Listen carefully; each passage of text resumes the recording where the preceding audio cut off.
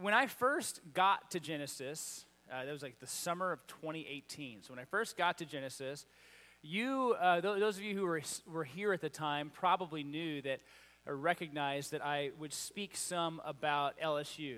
I had just come from a church that was ministering on LSU's campus, and we had lived 8 or 9 years, however long, in Baton Rouge. All my children were born in Baton Rouge. Our life was there. We lived 5 miles from LSU's campus, so it just became a pretty common thing to talk about. But if you've noticed over the years, I've really trimmed that down, in part because there were 2 member couples who would text one another during the service when I would mention LSU. So when they told me they did that, you're like, well, I'll show you. I'll not talk about it. They've all since moved away, so it doesn't matter anymore. So with that in mind, I just want to say the 2019-2020 LSU Tigers football team was perhaps the best of all time. 15-0, national champs, best quarterback, best wide receiver, best offensive line, best defensive back, best coaches, awards for days. They were good. Now, as the LSU fan in me, I was pretty used to when the ball would get thrown, I'd just go, interception. Interception. Bing! Like, that's just how I felt. Go on in my heart.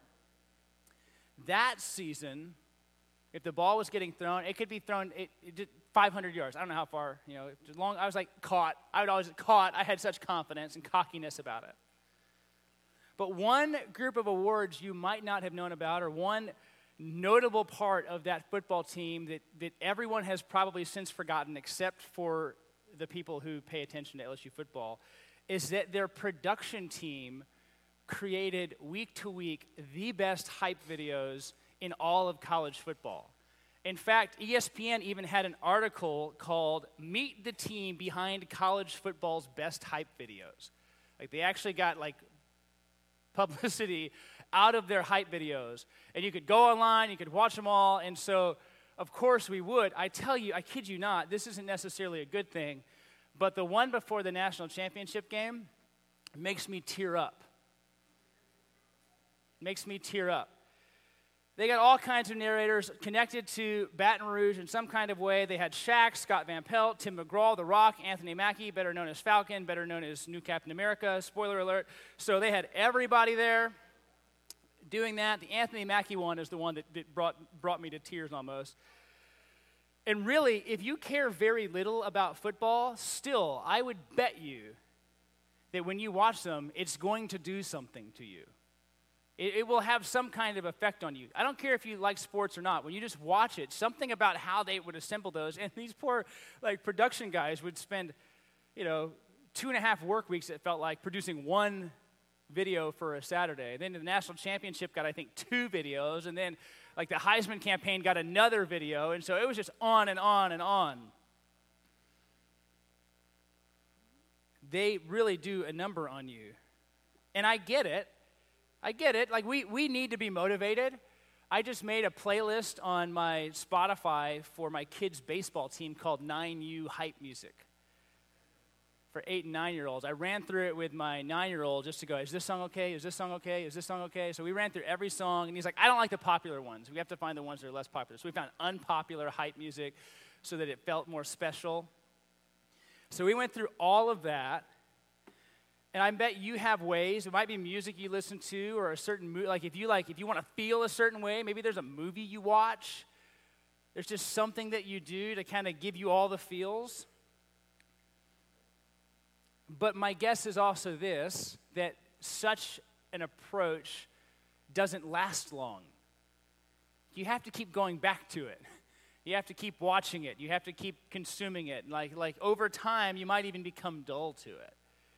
So we know we have this need at times for motivation or enthusiasm, to be excited, to be encouraged, or you could even say hyped up for something. And yet, perhaps we as Christians, those who follow Jesus, look in the wrong spaces for enduring motivation. Perhaps we look a little too closely to things of this world to get us excited. And it's not really just about taking the hill, it's about running the race, right? Like, you need hype music that's going to last you till you die, not just like through Sunday.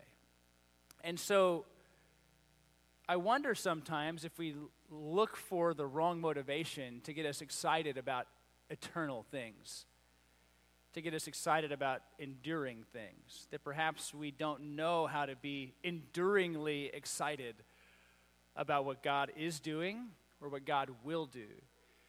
And now every Christian in this room is called by God to make disciples of all nations. It is not a negotiable part of our identity. It is a part of who we are. Jesus, when he called his disciples, said, "Come to me and I will make you fishers of men." That the call included the expectation of going, of declaring, of sharing. And so God has called us into something. He has called us into a mission to see the world full of his glory. Now, positively for us is that he's bringing it to that end while at the same time using us. Because if it depended upon us, we would probably usually get an F. And so we're called into something that he's still doing, but he's using us to do the thing that he is accomplishing. It's a really cool thing about God. Like, people go, well, how come God doesn't just wave a wand and just kind of make it all happen? It's like, that's just not how he works. He works in time, in space, with people who are disobedient to bring about his ends, which are glorious. And God has a way of speaking to his people when they potentially need motivation to do something that they've been called to. And it's not just winning a game. He has a way of reminding them, talking to them, encouraging them, rooting them in certain truths.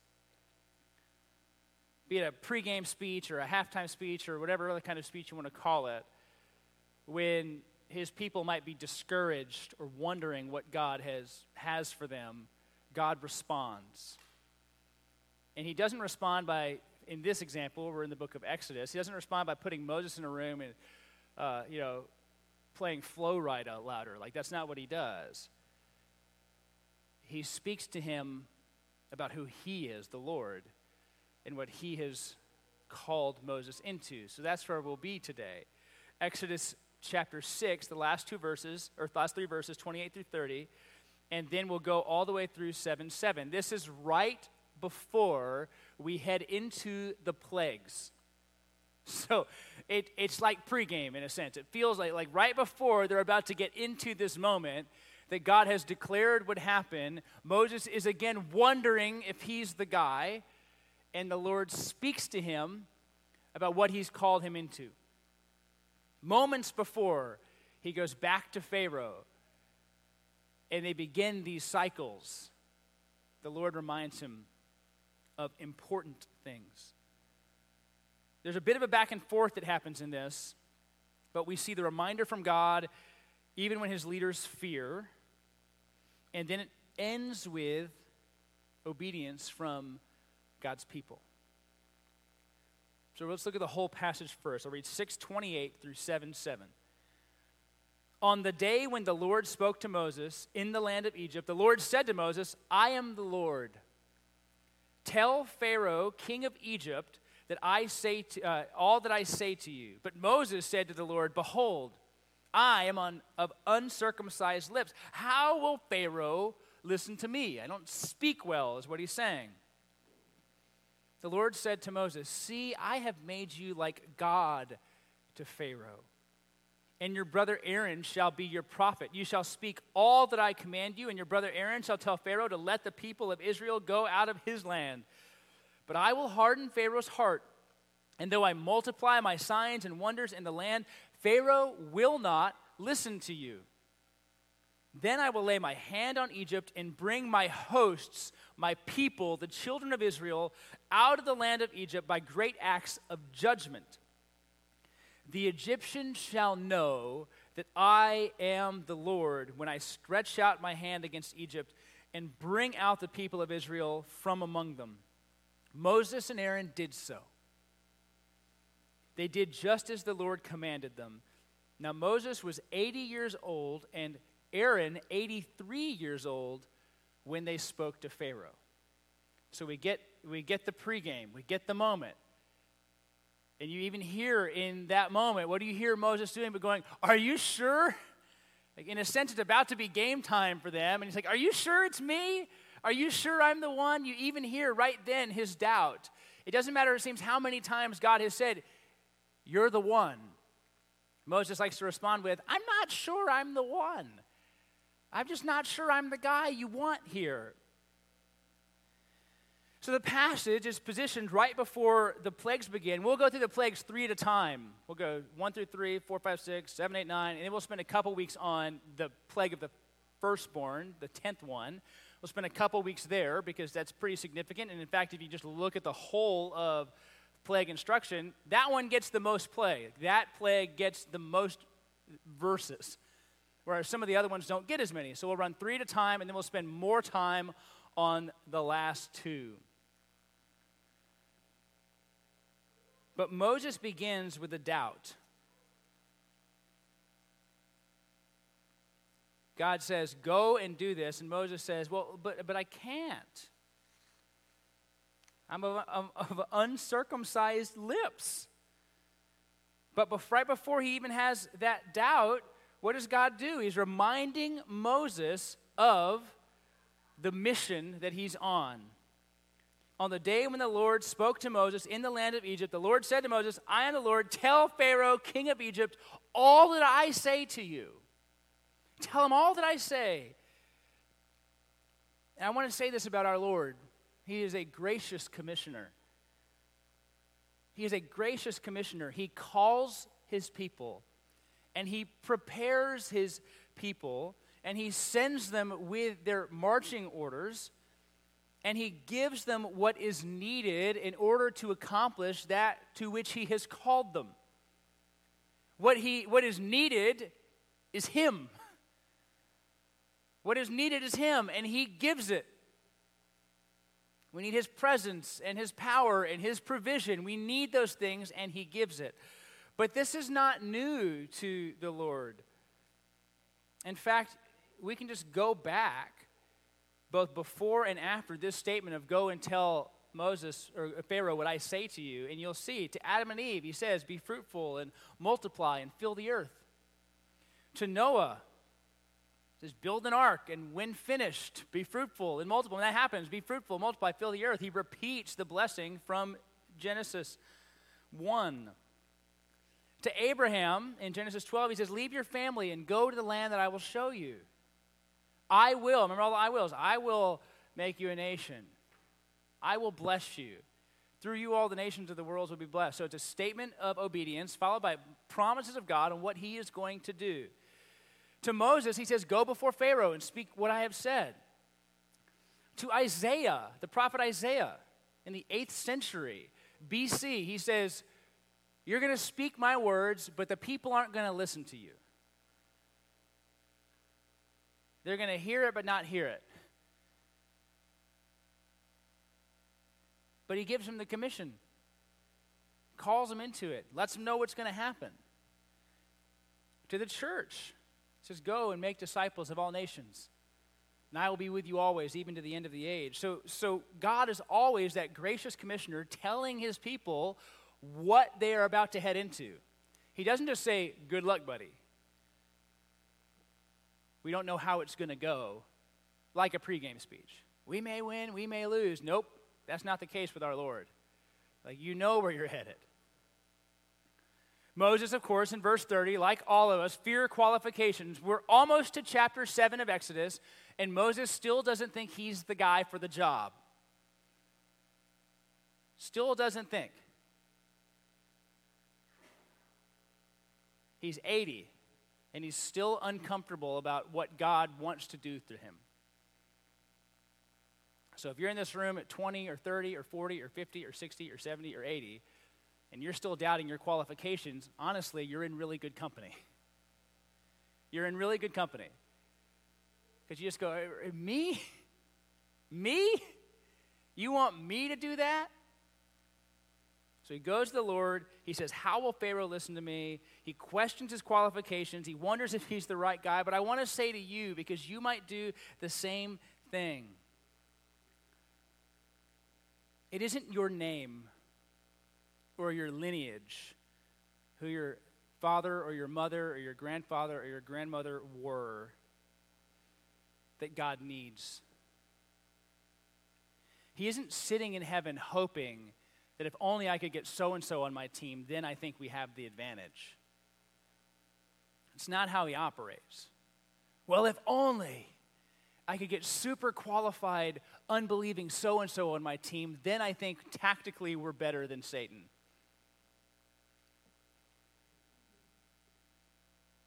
He doesn't need us in the sense that without us, his mission will fail. He's powerful. And he uses weak people. So we shouldn't look at our insecurity necessarily as something to run from. It's weakness. And the Apostle Paul boasts in his weakness. I can't do this. I'm not strong enough. I'm not powerful enough. I'm not crafty enough. In fact, you might not realize this, but even the Israelites who are in Egypt struggle with their belief. A psalm actually speaks about this. Psalm 106, our fathers, when they were in Egypt, did not consider your wondrous works. They did not remember the abundance of your steadfast love, but rebelled by the sea, at the Red Sea. Yet he saved them for his name's sake, that he might make known his mighty power. You don't have to worry about being underqualified or unqualified because you're both. In fact, you're less qualified than you think you are. Like that's actually what's true, is you bring less to the table than you even think. Which, so go us. Because God isn't recruiting the best and the brightest. He's not building a super team, right? He's not the Brooklyn Nets. Just kidding, I'm just still bitter.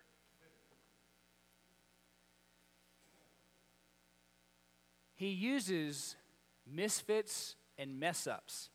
Let's not forget that Moses killed a guy at 40, trying to be an excited or excitable leader. He killed a guy at 40 and ran because he was afraid for his life. Just settled up in Midian, married a gal there, and was tending to his father-in-law's sheep. That was his style. So when God uses women and men who feel like they don't have it together, that's about right. That's how he does it. And so you don't need to be concerned about that. You just embrace it. Yeah, I'm not good enough. Because it is the Lord who calls, and it's the Lord who qualifies. Whatever natural talent or ability you bring to the table, great, okay, cool. You're good at speaking, you're funny, you're tall, whatever, you can dunk, all those, whatever that might be. Great, glad you're here. You know what? Still, we bring nothing to the table. And in fact, the Lord might never use a skill that you have. Perhaps it leads to your pride. Perhaps it feeds your ego when you do those things. And so to think that you have some kind of qualification that God needs in order to accomplish what he wants to do is just ridiculous.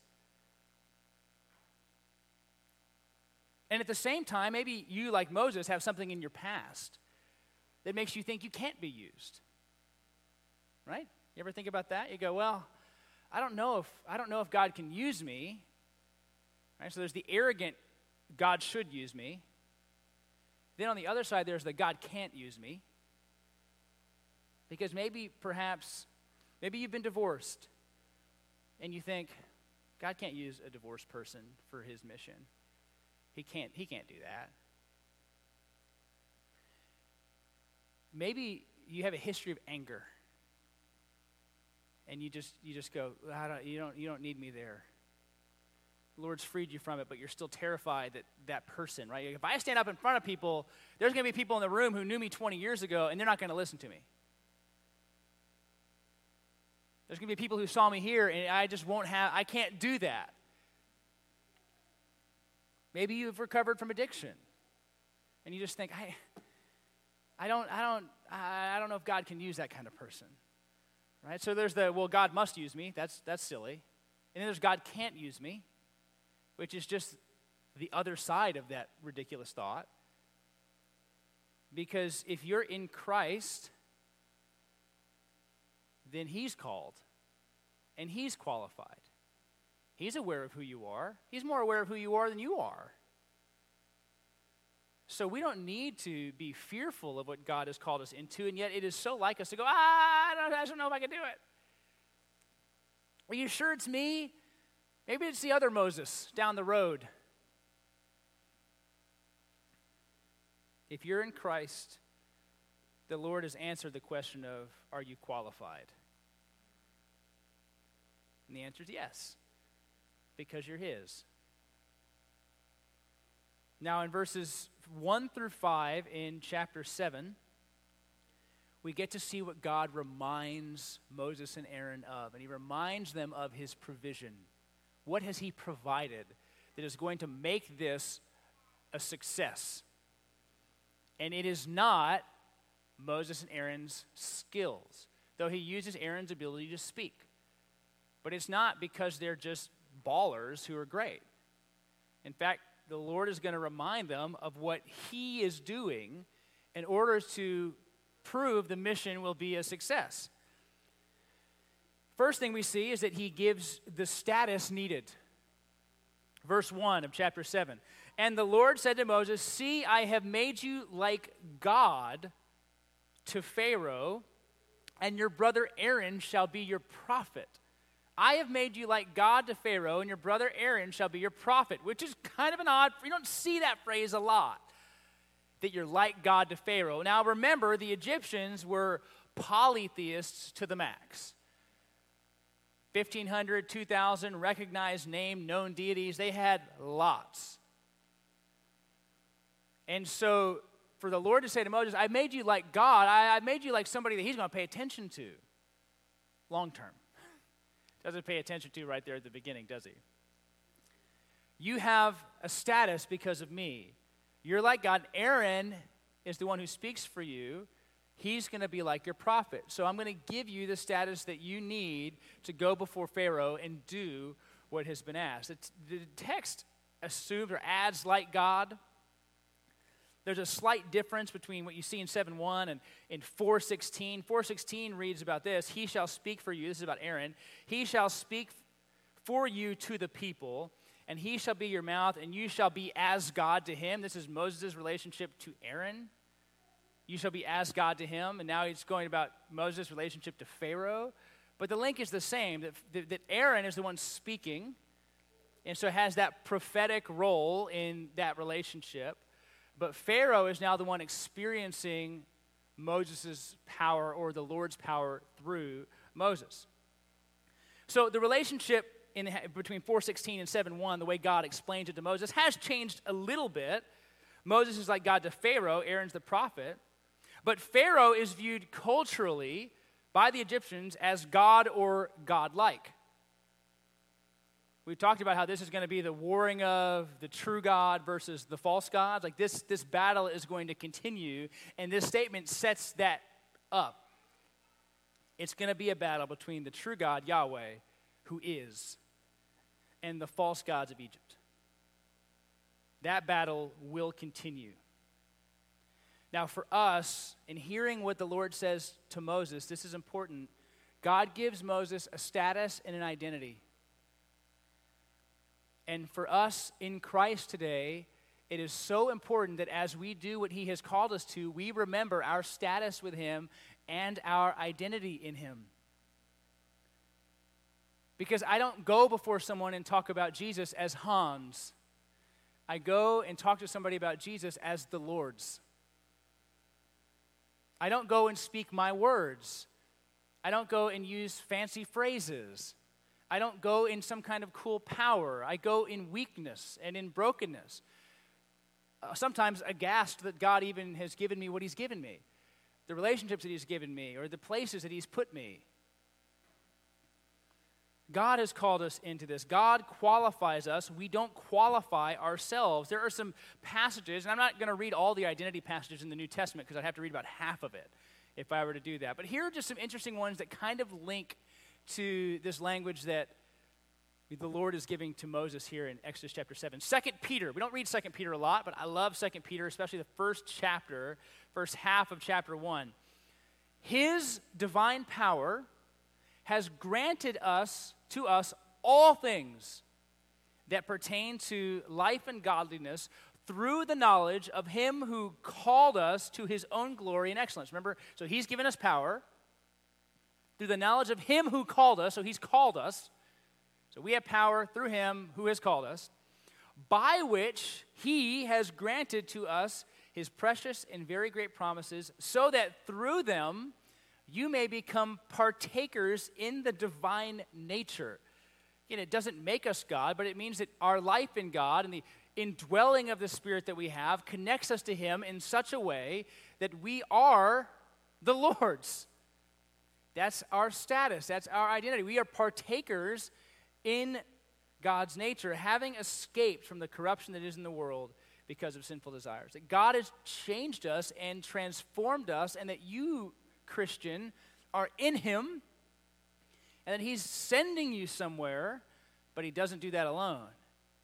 He's given you the power, and he has called you, and you actually participate in life with him, that you are a different person in Christ. Peter writes that. Peter was somebody who was called an uneducated common man in the book of Acts. They were seeing these, or James and John, like they were disciples called uneducated common men. He was a fisherman. John says it like this. You might be more familiar with this passage, John chapter 1, a follower of Jesus. But to all who did receive him, who believed in his name, he gave the right to become children of God, who were born not of blood, nor of the will of the flesh, nor of the will of man, but of God. That again speaks to who you are. So when you hear a phrase like, see, I have made you like God to Pharaoh, well, you're a son and daughter of God in Christ. That's significant status. That's significant status, that you don't go somewhere as you. You're a child of God. You serve and you go and you speak and you proclaim and you care and you live as his. You carry that name, that banner of the Lord's wherever you go. You partake in the divine nature because of his Spirit that resides in you, that does not leave you, that has sealed you for the day that is coming.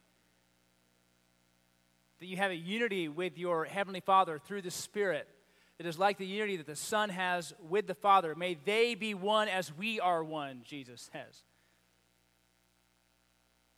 So we are not second class when we read Exodus 7:1 and think, man, if only God would do that to me, then I'd feel powerful. No, God has done that for you.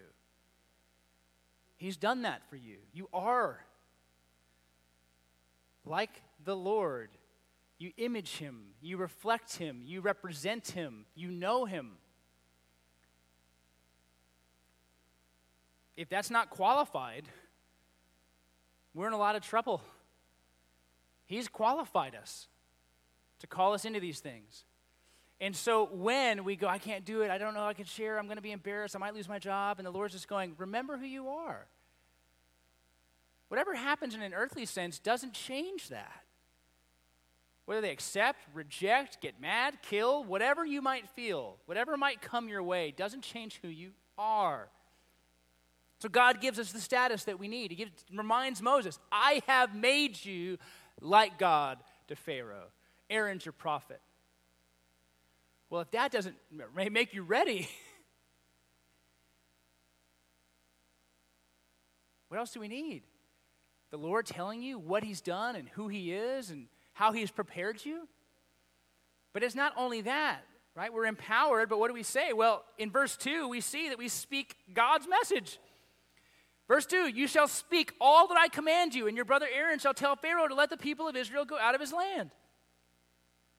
So we have this status, but we're not left alone with our language. with our message. The message is the Lord's. And so the Lord goes, you speak all that I've said. You speak what I've told you to speak. You don't need to speak more than that. You don't need to speak less than that. You just speak what I've said. No fancy words. I said no sensational presentation. I was meaning like with slides and PowerPoint. To turn a staff into a snake is rather sensational. But that's more about power, the power of God versus the gods of Egypt, than it is about our own words, our own presentation. We bring the words God has already given. We give the world his message, just as Moses and Aaron were bringing Pharaoh the Lord's message. We've talked about Paul. He's a man who hated Christians at one point in his life. He was fine with them dying because he thought that they were anathema to the Jewish way. He realized by the grace of Jesus that he was in the wrong, and the Lord saved him, and the Lord used him. He says this in 1 Corinthians chapter 2. He says, "And when I came to you, brothers, I did not come proclaiming to you the testimony of God with lofty speech or wisdom. For I decided to know nothing among you except Jesus Christ and him crucified. And I was with you in weakness and in fear and much trembling. And my speech and my message were not in plausible words of wisdom, but in demonstration of the Spirit and of power, so that your faith might not rest in the wisdom of men, but in the power of God." That when Paul proclaimed to the Corinthians, Paul, a man educated far and above probably all of us, whose knowledge of the Scriptures exceeded anybody in this room, who could sing it, recite it, speak it, who knew it. When he speaks to the Corinthians, he says, "I did not come with great wisdom or great speech. I knew one thing among you, Christ and Christ crucified. And I was with you in weakness and in fear and much trembling." That was his message. I've shared before in this class that I help oversee for seminary, we ask the students to have what we call 6 spiritual conversations a semester. And that's hard. I mean, 6 in a semester, I doubt many of us do that. So 6 conversations intentionally toward unbelievers or people where we're not sure if they're believers or not, because you don't sometimes know, hey, are you a Christian? Because if so, I want to not talk to you. And if you're not a Christian, I want to talk, like, you don't do it like that. So you might talk with somebody or speak with them. And it's funny because we ask the students to share about how they, in a sense, how they think they did. And the amount of discouragement that sometimes they feel over missing some element, or I should have shared this instead, or I wasn't prepared enough to have this conversation. They get really sometimes down on themselves for not feeling like they hit a home run in the conversation. And my response to that is always, that's okay. Like, that is okay. Sometimes, like, really, and I don't mean this to diminish long and good gospel presentations, but sometimes all you have is an opportunity to say, like, Christ loves you and he died for you. Like, that's sometimes all you have. And you don't know if that transforms somebody's life. Other times you might lay out the most amazing apologetic for the gospel that anyone in the history of the world has ever heard. And people just yawn. Totally disinterested.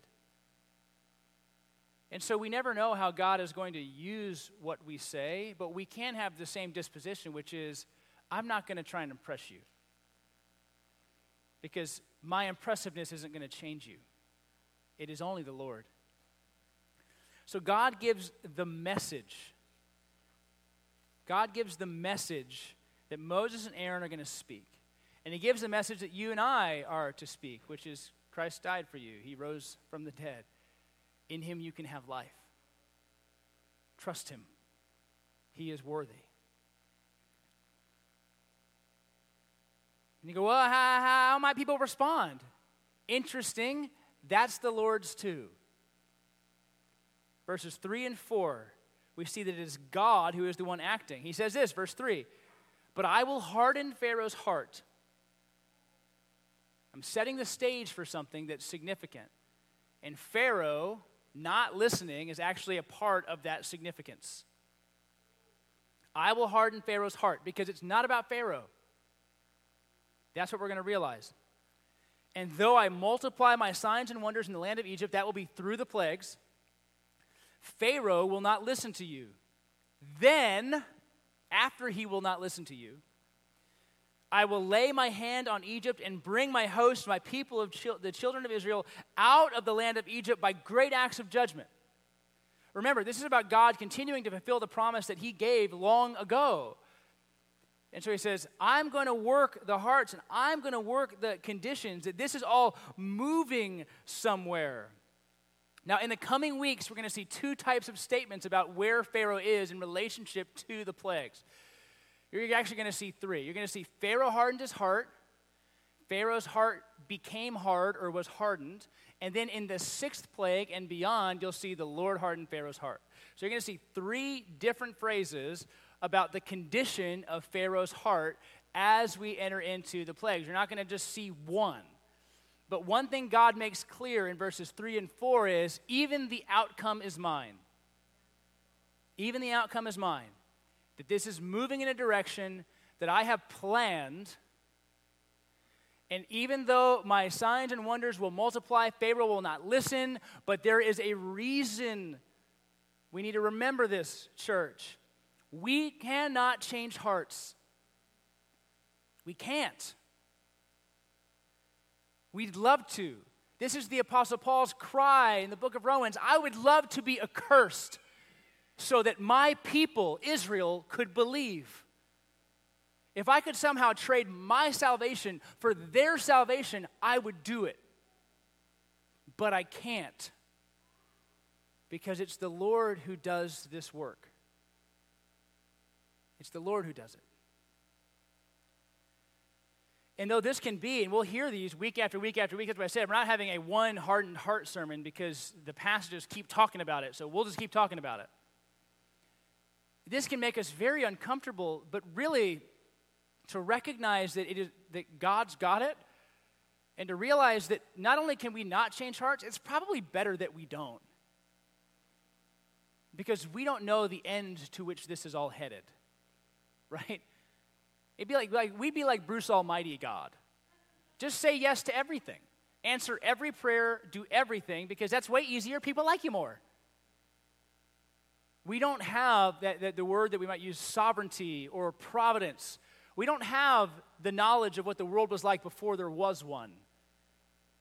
We don't know what the new heaven and the new earth will fully be like. We don't know what it was like to be crucified, dead, and buried. Let's leave the condition of hearts to the Lord, and let's do the work that we know we do, and let's let the Lord work by our obedience in these moments. And so though God gives us the status and God gives us the message, God also is the one who works the hearts. And that's a comfort, because it means the outcome isn't mine. The outcome isn't mine. And then if you look at verse 5, you can see some of that destination, that God gets the fame. The Egyptians shall know that I am the Lord when I stretch out my hand against Egypt and bring out the people of Israel from among them. They'll know who I am. They'll know who I am. This theme is common in Scripture. I'm going to read these passages to you. They won't be behind me. I'm going to read these passages to you, and you'll see that God's concern for the world knowing him is right up there at the top of his revealed concerns to us. We've read this many times. The Lord said to Abram, Genesis 12, go from your country, your kindred, your father's house to the land that I will show you. I will make you a great nation. I will bless you and make your name great so that you will be a blessing. I will bless those who bless you, and him who dishonors you I will curse, and in you all the families of the earth will be blessed. Joshua chapter 4. For the Lord your God dried up the waters of the Jordan. He does this twice. He doesn't just do the Red Sea. He does the Jordan too, right? So we have to know that. for you until you passed over, as the Lord your God did to the Red Sea, which he dried up for us as we passed over, so that all the peoples of the earth may know that the hand of the Lord is mighty, that you may fear the Lord your God forever. 1 Samuel 17, David and Goliath. We know this one, but have we heard this? Then David said to the Philistine, you come to me with a sword and a spear and with a javelin, but I come to you in the name of the Lord of hosts, the God of the armies of Israel, whom you have defied. This day the Lord will deliver you into my hand. I will strike you down and cut off your head. And I will give the dead bodies of the host of the Philistines this day to the birds of the air and to the wild beasts of the earth, that all the earth may know there's a God in Israel. And that all the assembly may know that the Lord saves, not with sword or spear, for the battle is the Lord's, and he will give you into our hand. That the world may know, that the world may know, that the world may be blessed in Genesis. Psalm 46, if you'd like the poetic version. Be still and know that I am God. I will be exalted among the nations. I will be exalted in the earth. Matthew 28, and Jesus came and said to them, all authority in heaven and earth has been given to me. Go therefore and make disciples of all nations, baptizing them in the name of the Father and the Son and the Holy Spirit, teaching them to obey all that I have commanded you. And behold, I am with you always, even to the end of the age. God's concern is not just with Pharaoh. It's not just with Egypt. It's not just with Israel. It is with a world that should know him. That the things he's doing and the things that he's working, even in Exodus chapter 7, are about his reputation in the world. So that you may know that I am the Lord. You'll see these kinds of statements in the first 3 plagues, that you might know that there is a God. You'll see these unique statements about God that even the magicians make. In plague number 3, the magicians go, this is the finger of God. They're like, we can't do it. We can't recreate it. This is God. And so he's doing these things, and he's moving this time in history so that he might be known. And then you look at verses 6 and 7. After the hype, right? No pregame music, just the reminder who you are, what you'll say, and how I'll work. Then comes verses 6 and 7. Listen to this. Perfect. Moses and Aaron did so.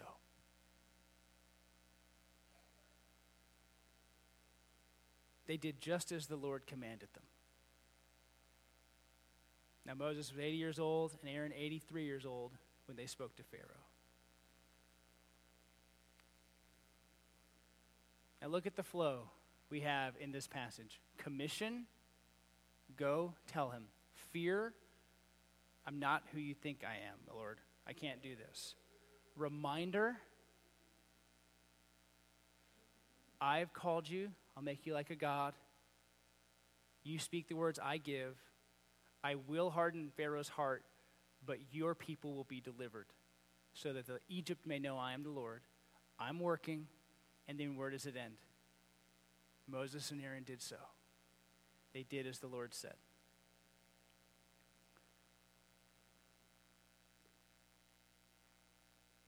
Christian, this morning, if you feel as if perhaps you struggle in your own obedience, it might be because you're not rooted in the things that are true. That you have not anchored yourself in Scripture. That you have not surrounded yourself with brothers and sisters who care about you and your walk with the Lord and your own obedience, that you're trying to live this out in isolation. It will not work. If even Moses, who was walking closely with the Lord like a friend, speaking to God face to face, as you read later, this is how Moses felt about who he was. We need one another. God has given us one another. We need to have regular conversations, be it in our community group or our D groups, or just as we're here on a Sunday, about where we feel inadequate. We need people to speak truth to us in those moments to remind us of what God has called us to. We need these moments. We need one another. We need that encouragement. We need that kind of truth, because if you just leave me by myself, all of a sudden I'm overwhelmed, underqualified, underprepared, and just a hot mess. But together, with the truths of Scripture and a faith family who is committed to see the world know the Lord Jesus, we can keep each other focused. We can encourage one another on. We can remind them of what's the most important. And when we sin and we stumble and we struggle, we can be told what is true. That this doesn't change who you are in the Lord. That is solid. It's like the conversation I have with my kids sometimes. Are you mad at me? Every parent has had this. Are you mad at me? You're so mad at me. It doesn't change who you are. You're mine. And my frustration is as your dad. And my joy is as your dad. My instruction is as your dad. So when we are with one another and we're rooted in the Scripture and we're engaging it, and this is why we do so many things, to read it, write about it, memorize it, discuss it, is because we forget it. And we put one another in groups together so we can stay at it. How do you need to be encouraged? How do you need to be reminded? Where are you struggling? Where's your identity faltering? Where might you need to be strengthened? How do we need to be praying for you? These things are essential to how we operate so that we can faithfully do the things God has called us to proclaim His goodness to a world that needs it, so that they might know that He is merciful, that they might turn from their sin and to a God who loves them, to a Savior who has given Himself for them. This is what God has called us to. It is joyful. It is hopeful. And the outcome is His. It is His. And we can rejoice.